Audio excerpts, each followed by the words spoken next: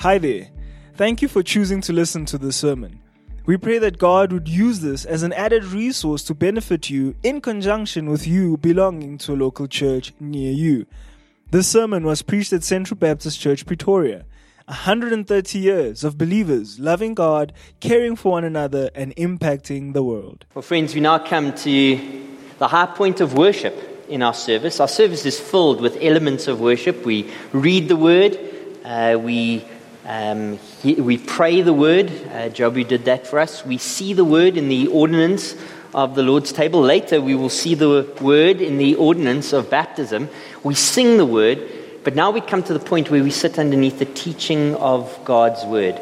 The passage of Scripture that I will be reading and teaching from can be found in 1 Timothy chapter 3, that is in the New Testament.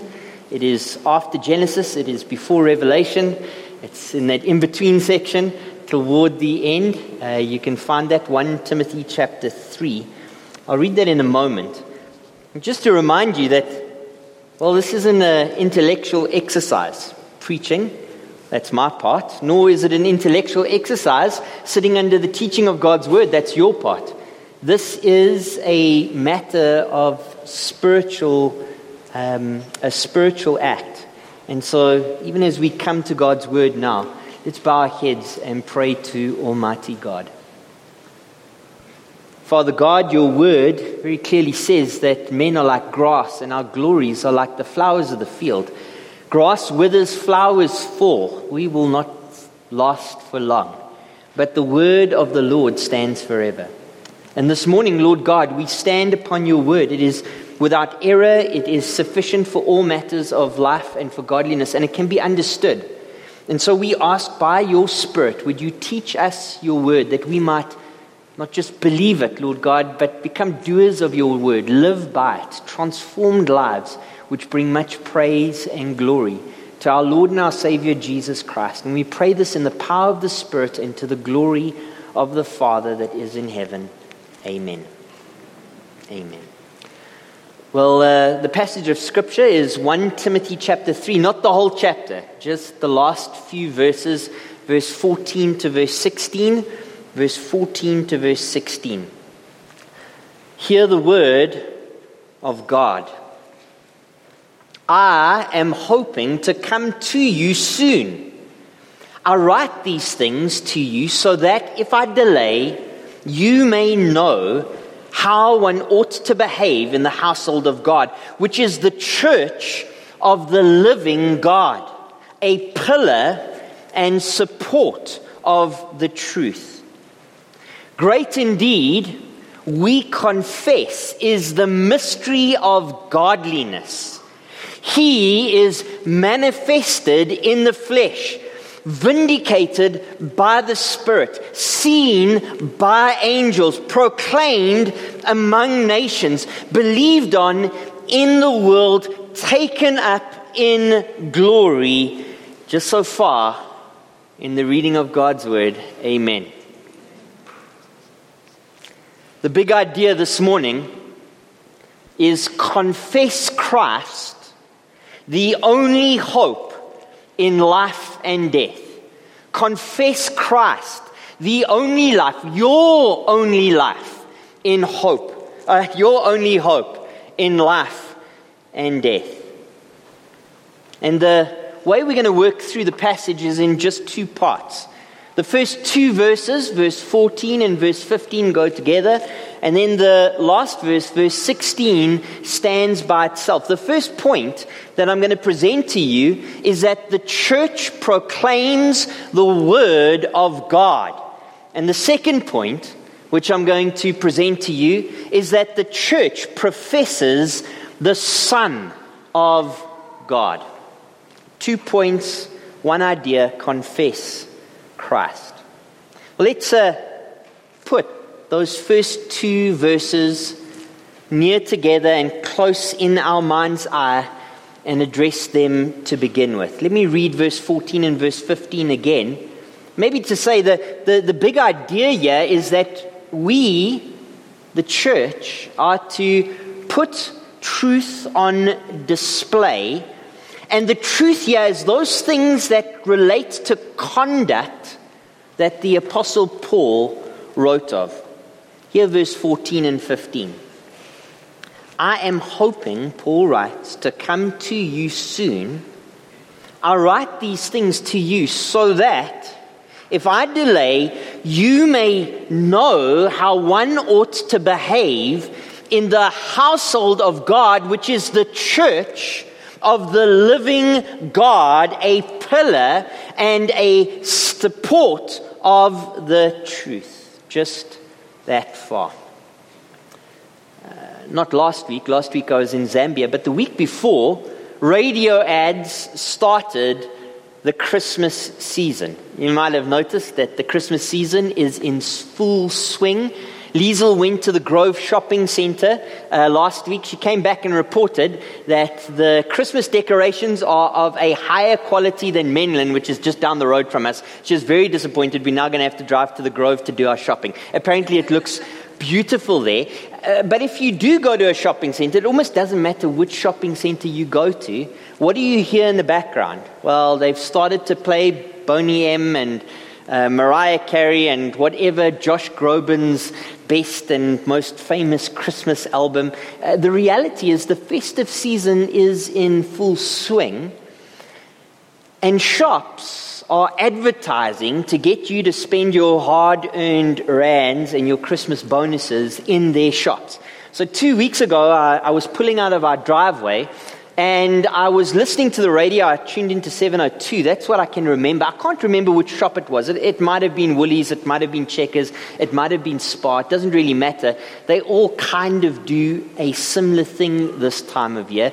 A presenter with little bells going in the background asked in a poignant voice, in a very philosophical voice, what is the meaning of Christmas? I'm a pastor, so obviously I tuned in immediately. Like, are they going to get this vaguely right, or are they going to get this absolutely wrong? I didn't have great expectations. This is the answer that philosophical voice gave as I drove into church. Maybe you think Christmas is about the food that you're going to be eating. He then went on to ask the question, maybe you think that Christmas is about spending time with family. Maybe you think that Christmas is about the gifts under the Christmas tree. And then he drew, and he actually gave quite a few other examples. I mean, you might add whatever you like. Maybe you think Christmas is about Boxing Day Test cricket, the day after. But he brought all of these things together, and he gave an answer. He said that Christmas is actually about all of these things. It's about your family, and it's about the food, and it is about the gifts, and maybe it's about cricket too. In reality, that advert completely missed the point of Christmas. And I'm hoping that as we look at 1 Timothy chapter 3, we will see something that we as a church, as Arcadia, as Central Baptist Church Pretoria, are to do this festive season as we realize what this season is actually about. And firstly, the church is to proclaim the Word of God. Proclaim the Word of God. We read at the beginning of verse 14, I'm hoping to come to you soon. And we wonder, well, who is this I? The answer is given for us at the beginning of 1 Timothy chapter 1 verse 1. It's Paul. Paul is the apostle. He is the writer of this letter. And Paul says that I am hoping to come. And you wonder then, where is Paul hoping to come to? And the answer is in chapter 1 verse 3 of this letter. Paul is writing to a man in a city called Ephesus. Ephesus is a city in Asia Minor, and Paul, the apostle, is hoping to come there soon. And he says, I'm hoping to come to you. And the last question is, well, who's the who? We've already done chapter 1 verse 1, chapter 1 verse 3. In the middle is chapter 1 verse 2, and it answers the you who Paul is hoping to come to. And the answer is his young protege, Timothy, his son in the faith, after whom this letter is written. There is then a conjunction, a joining word. It stands as a contrast. He says, but. In other words, something might go wrong, but I'm wanting to come to you, but I write these things to you so that. Well, what things? What things is Paul referring to in 1 Timothy chapter 3, verse 14? And the answer to that question is everything that he's been speaking about so far in the letter. In particular, in chapter 2, from verse 1 to 15, Paul was speaking how believers are to conduct themselves in the worship service. And even more particularly, how men are to pray and how women are to keep silent. In chapter 3, from verse 1 to verse 7, Paul gives the qualifications for those who will serve as elders, for those who will serve as pastors, for those who will serve as overseers in the church. And then from verse 8 through to verse 13, Paul gives the qualifications for those who will serve as deacons in the church. And so when Paul says, I write these things, he's talking about instructions for how we worship and instructions for how the church is governed, how the church operates. He says, I'm writing these things to you so that if I delay, if I can't come to you as quickly as I hope, you might know, that word know there is in the perfect tense, that you might know that you know that you know how one ought to behave in the household of God. This really is the controlling verse in the whole of 1 Timothy. Paul writes so that the church, Timothy in particular, the church at Ephesus generally, and we, the broader recipients of God's word, might know how we are to behave, how we are to conduct ourselves in the church, which is described as the household of God. A minor note here, the church is a family. It is filled with sons and daughters of the house and fathers and mothers of the house. Paul, in other places of Scripture, speaks to this effect. In the book of Titus, he says that Titus is to treat older men like fathers and younger men like brothers. We are a family. Now, if you look around, you might notice that we are a very mixed box of Smarties. Every color of the Smartie box is represented here this morning. And we are different ages, all over the place, different genders. There is so much diversity which is represented in this household. And yet, brothers and sisters, we are family one with another. That's why when we see each other, we smile and we shake hands. The Bible would say we greet one another with a holy kiss, but I'm okay with just a hug. But we treat one another as family. Well, there's house rules in the Penrith family, and there's house rules in the household of the family of God in Ephesus, just like there are house rules in the church of Central Baptist Church in Arcadia. Now he says, listen here, I want you to know, and I've written these things so that you might know how to behave in this household of God. And then he goes and describes it as the church of the living God. That word church in the Greek is ecclesia. What that word really means, it's not a technical word, the word church. It doesn't mean what we think of today, a church, those who gather on a Sunday, who take up membership with Central Baptist Church. No, the idea here of ecclesia is those who have been called out. It's the called out ones. Those who have been called out from the world and have been given to Jesus Christ by God the Father. It is the gathering of those who believe. And the church in Ephesus are described as the church of the living God. That's to put them in stark contrast to all the false religions and idol worship which is happening around them, which Paul begins to deal with in chapter 4 from verse 1 to 7 and then to the end of the chapter. We are the gathered ones. We are the called out ones, and we serve the one God, the creator of the heavens and the earth. In him is life, and that life can set us free. And then it describes this church. It describes this church as a pillar, and it describes this church as a support, a pillar and a support. Now, the idea of pillar, I mean, we still have pillars. We have pillars even in this church. If you go downstairs into our basement, you'll see that the first floor of Central Baptist Church is held up by a series of pillars. And that's exactly what Paul is referring to in terms of its construction look.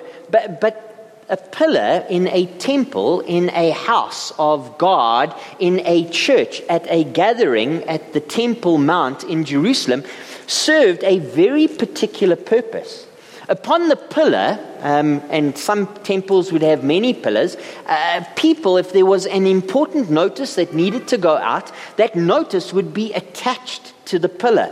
The pillar was the place that if the emperor wanted the citizens of that city to know anything, that promulgation would be attached to the pillar so that it could be seen by all. He says that we are like a pillar. We're standing, the church gathered, and attached to us is a notice. He then gives a second metaphor, a second description of the church, and he describes it as a support or a buttress. Again, this is a picture which comes from construction. A buttress is a beam which holds something up. Around my house, I have fibercrete walls on the one side, I have brick walls on the other side. But against both of those walls, there are supports. On the fibercrete side, because I think we're a bit waterlogged, and so the fibercrete must have been falling over at some stage, and so support beams have been put in place, buttresses have been put in place. And on the other side, even though it is built in brick, there are structures that make sure that this wall will stand firm. Paul describes us as a pillar on the one side and as a buttress on the other side.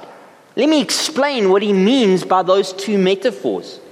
In terms of us being a pillar, we need to understand that we do not create truth, because he says we are a pillar of the truth. We don't create truth, but friends, the church of the living God, we, the gathered ones, the called out ones, display truth to a watching world. And then that second metaphor, the idea of a support or a buttress, in much the same way, the church doesn't generate truth, but we defend against attacks on the truth so that the wall doesn't fall down. We have a purpose, and that purpose is in the plural, and it's given to the church gathered. In other words, each and every single one of us owns this purpose. Not your pastor who stands at the front and preaches on a Sunday, but we, the gathered church, are a pillar and a support. Now he says we are a pillar and a support of the truth. And the question that we must ask ourselves is, what is truth? And the answer to that in Scripture is that God is truth. Truth is a characteristic of God's nature. Truth is a quality of God's being. Truth is a perfection of God's person. God is true in all that he does. And God is consistent within himself. And so, everything that God has revealed in his word matches up to reality. It is truth. The word of God reveals God the Father of truth in John chapter 14 verse 17. In 1 Timothy chapter 3 verse 15, in John chapter 14 verse 17, God the Holy Spirit is revealed as the Spirit of truth. And in John chapter 14 verse 6, God the Son is revealed as being the way, the truth, and the life. God is truth in the same way that God is holy. or God is love. God is truth, and we, his church, are the pillar and support of that truth. In 1 Timothy chapter 3, verse 15, we have a mandate for the church to proclaim and to defend truth. And that mandate goes to each and every one of us. And there are two truths that this text explicitly calls us to proclaim and defend. The first is the written truth. The written truth. Paul says, I write these things that you may know. I write the word of God, the apostles' teaching, scripture, the 66 books of the Bible written by 40 authors over 1,500 years in 3 languages and on 3 continents. This is the word of God, and this is truth that we are to proclaim and we are to defend. In John chapter 17, verse 17, Jesus Christ says, your word is true. Now, the second truth that we are a pillar and a support to is the revealed truth. The revealed truth. And the reason why I say the second truth is a revealed truth is because in verse 16 we read that indeed we confess, we profess, we proclaim a mystery of godliness, and it says he. There is a he that the church is to proclaim. There is a he that the church is to profess. And this he is none other than the Son of God, the Word of God, Jesus Christ. In John chapter 14, verse 6, Jesus says, I am the way, the truth, and the life. So firstly, the church proclaims the Word of God. Our second point in verse 16 is that the church professes the Son of God. Let's read verse 16 together, and then I'll explain its meaning and apply. It says, great indeed, we confess, is the mystery of godliness. He was manifest in flesh, vindicated by the Spirit, seen by angels, proclaimed among nations, believed on in the world, taken up in glory. Just so far in the reading of his word. And that is an amen passage. This is one of the great and glorious passages of Scripture. Even as we read it, it says we confess. The idea here is we profess. We hold fast to. This is a creed, a confession of the early church. All who are orthodox believe these words. All who are Christian profess these words. It seems as we read it that it has a certain cadence to it, a certain rhythm to it. It may well be that Paul has lifted a hymn that the early church sang, and this is a hymn that he has put into this text. He says this is what we confess, and it is a mystery of godliness. And when you read the word mystery, don't think Hardy Boys or Nancy Drew. The word mystery in Scripture simply means something which was once hidden in the past, but has now been revealed in the present. So the question is, what was hidden once in the past that has been revealed in the present? And it's not. The answer is not a what. The answer is a who. It's a he. Now, some of you, if you've got a King James Bible, will read there God. In some other translations, it might read God he or God who was manifest. The reason for that is that there's a slight variation in various different Greek manuscripts. I'm fairly confident, in fact I'm very confident, that the correct reading of this text is he was manifest in the flesh, because the focus here isn't on the deity of Christ, but rather on the humanity of Christ, on the incarnation of Christ, that Jesus Christ came into this world. And what we read as we hit each one of these statements is 6 truths about Jesus Christ. The first truth, it relates to the Son has been revealed. The Son has been revealed. It says he was manifest in the flesh. That word manifest is just a complicated word to say that he appeared, that he was seen. His disciples describe it elsewhere in Scripture, that they heard him, that they saw him, that they touched him. They knew Jesus Christ. He really came into the world. God, who in eternity past was worshipped by angels in heaven's glory above, became flesh in a babe in Bethlehem. He was manifest in flesh. John, the apostle, begins his gospel message by making this point. It talks about no one has ever seen God, who is invisible. But we who have seen Jesus Christ have beheld his glory. The glory as the only God. The darling of heaven came and lived as one of us. He was manifest in the flesh. The Son was revealed. The second part of this chorus is the Son is to be trusted.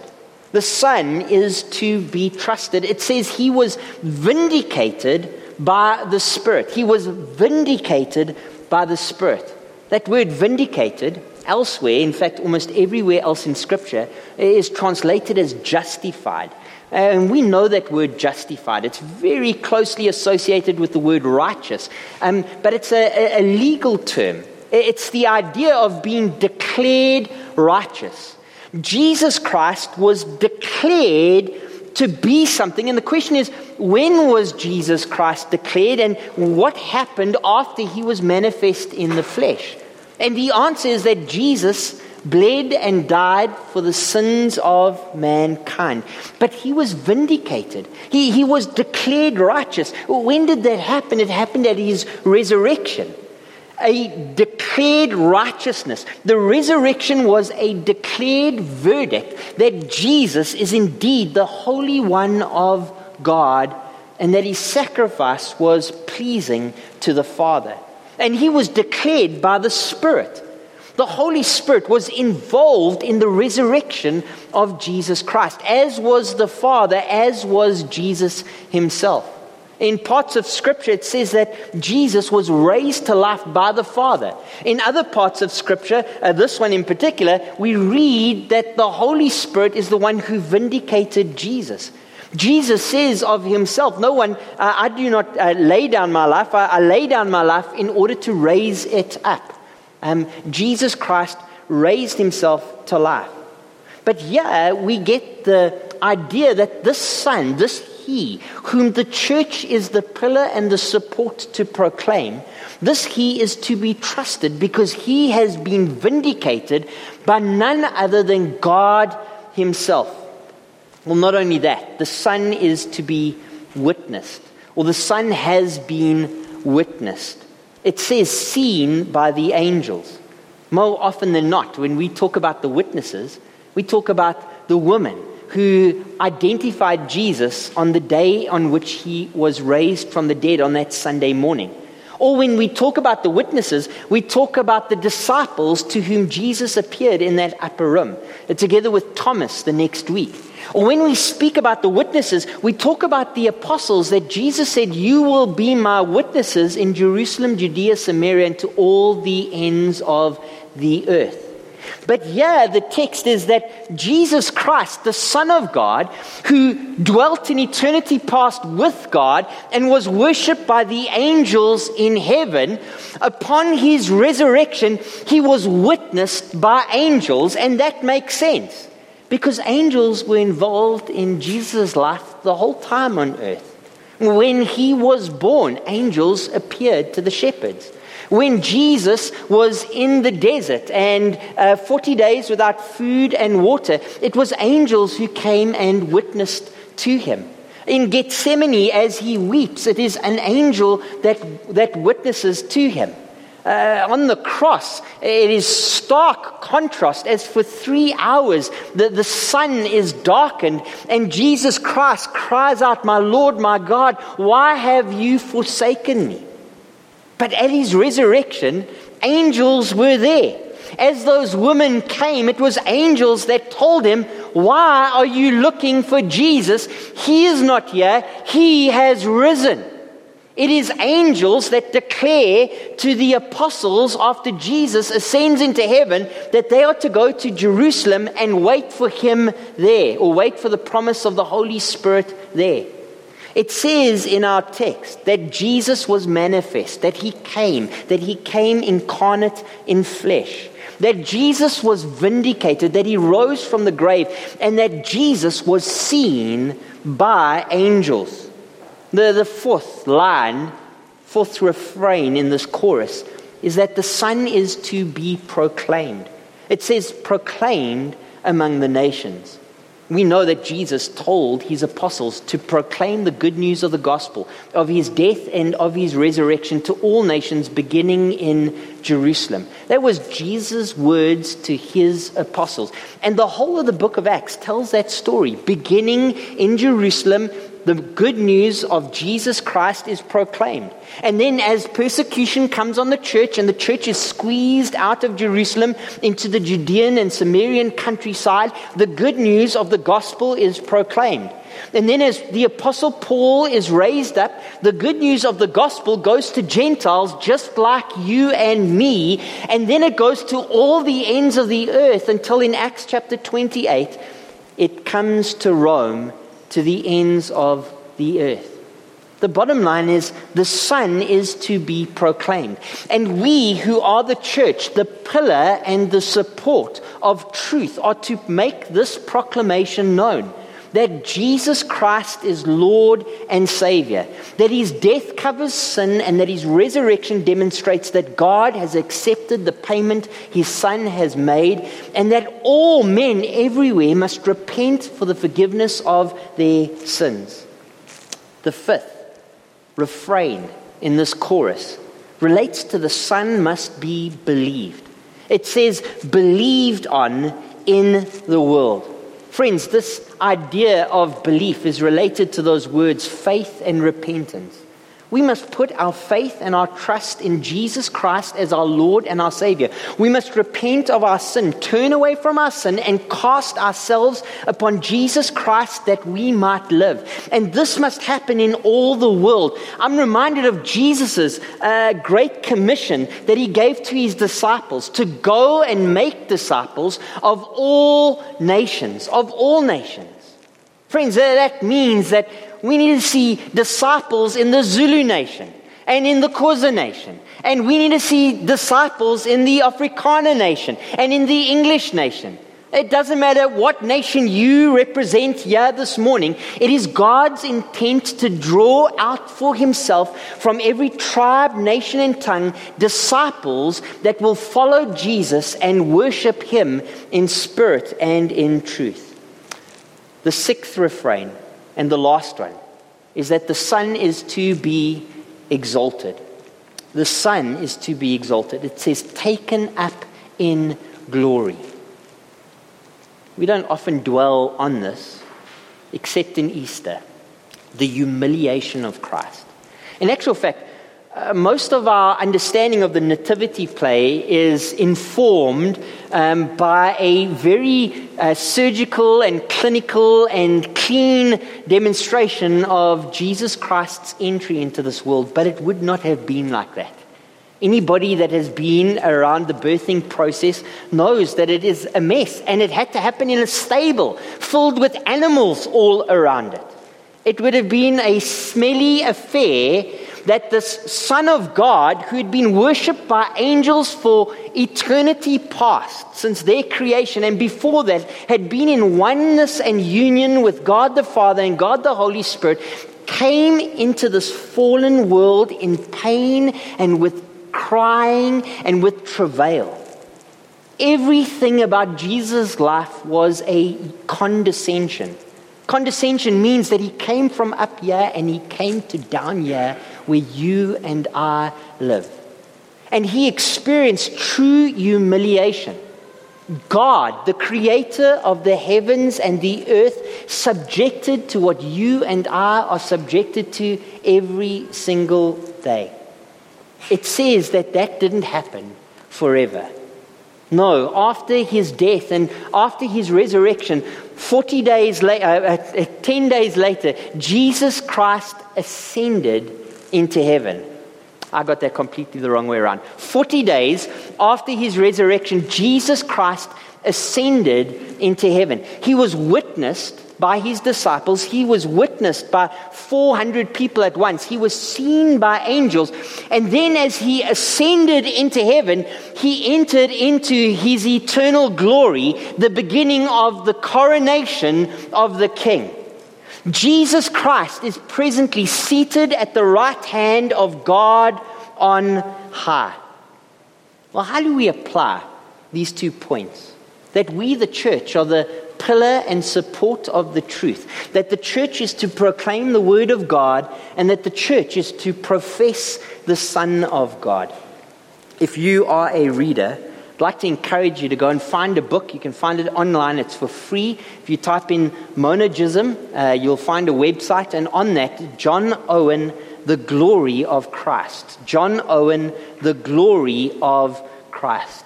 In that book, I wish I could quote it all to you, but I can't. But let me quote what John Owen says on this point. Is Christ glorious, believer, in your eyes? Do you see the Father in him? Or by seeing of him, are you determined to contemplate daily on the wisdom, the love, the grace, the goodness, the holiness, and the righteousness of God as revealing and manifesting themselves in him? Do you sufficiently consider that the immediate vision of his glory in heaven will be our everlasting blessedness? Does the imperfect view which you have of him now increase your desire for perfect sight in heaven above? Our text says that he was taken up into glory. That babe of heaven, so meek and mild, the lamb that was slain, the man of sorrows, is the Lion of the tribe of Judah. He has ascended into glory on high, where angels worship him forever and ever. And one day soon, you will worship him forever and ever too. Friends, the application of this text is start worshiping him now. Start singing praise and worship to Jesus Christ, the glorified Son of God, now. Unbelievers in the room this morning. John Owen again writes in The Glory of Christ, no man shall ever behold the glory of Christ by sight hereafter, who does not by some measure behold it by faith here in this world. Let me say that again, and that should strike fear into your soul if you are an unbeliever. No man shall ever behold the glory of Christ in the hereafter, who does not by some measure behold it by faith in this world now. Friends, our text says that he was manifest in the flesh. That refers to the incarnation of Jesus. God created the heavens and the earth in untested perfection. But man sinned. You have sinned and become separated from a God who is holy, holy, holy. Jesus is God's planned remedy for your predicament. Jesus, the Son of God, is a sufficient substitute to propitiate the wrath of God against your sin. Jesus, the Son of Man, is an appropriate substitute to atone for your sin which you have committed against God. And Jesus has been accepted by God. His sacrifice was well pleasing to the Father because Jesus was raised from the dead. He was vindicated by the Spirit, our text says. That refers to the resurrection of Jesus. Satan could not keep him. Hell had no hold over him. He was raised to life and now offers freely life to all who will call on his name. To all who will come to him, he will grant life. How can you come to Jesus Christ? Our text says he was believed on in the world. And this refers to how sinners come to salvation. To all who receive him, who believe in his name, he will give the right to be called sons of God. Believe in the name of Jesus. Do it right now. Do so at once. Do not delay. Do not allow salvation to pass you by. Jesus, the Son of God, bled and died for your sin. Put your faith and your trust in him. On the radio 2 weeks ago, I heard the question, what is the meaning of Christmas? And I heard answers like food and like family and like trees and like gifts and like relaxing. But friends, that is not the answer to what is the meaning of Christmas. You need Jesus more than festive cheer. He is the reason for the season. Confess Jesus, the only hope in life and death. Amen. Let's close in a word of prayer. Father God, as many as call upon your name will be saved. And so, Holy Spirit, we ask, draw men to yourself, open eyes that they might see Jesus, their need for Jesus, and cast themselves upon him. Grant them faith and grant them repentance that they might live. And for we who are in Christ, build us up in this most holy faith, that this festive season and in every season, in and out of season, we might proclaim from the Word of God the person of the Son of God, that all the world might hear of his beauty and his splendor and his grace. These things we pray in the wonderful name of Jesus Christ. Amen. Thank you for listening to this sermon. Find out more about Central Baptist Church at www.central.org.za.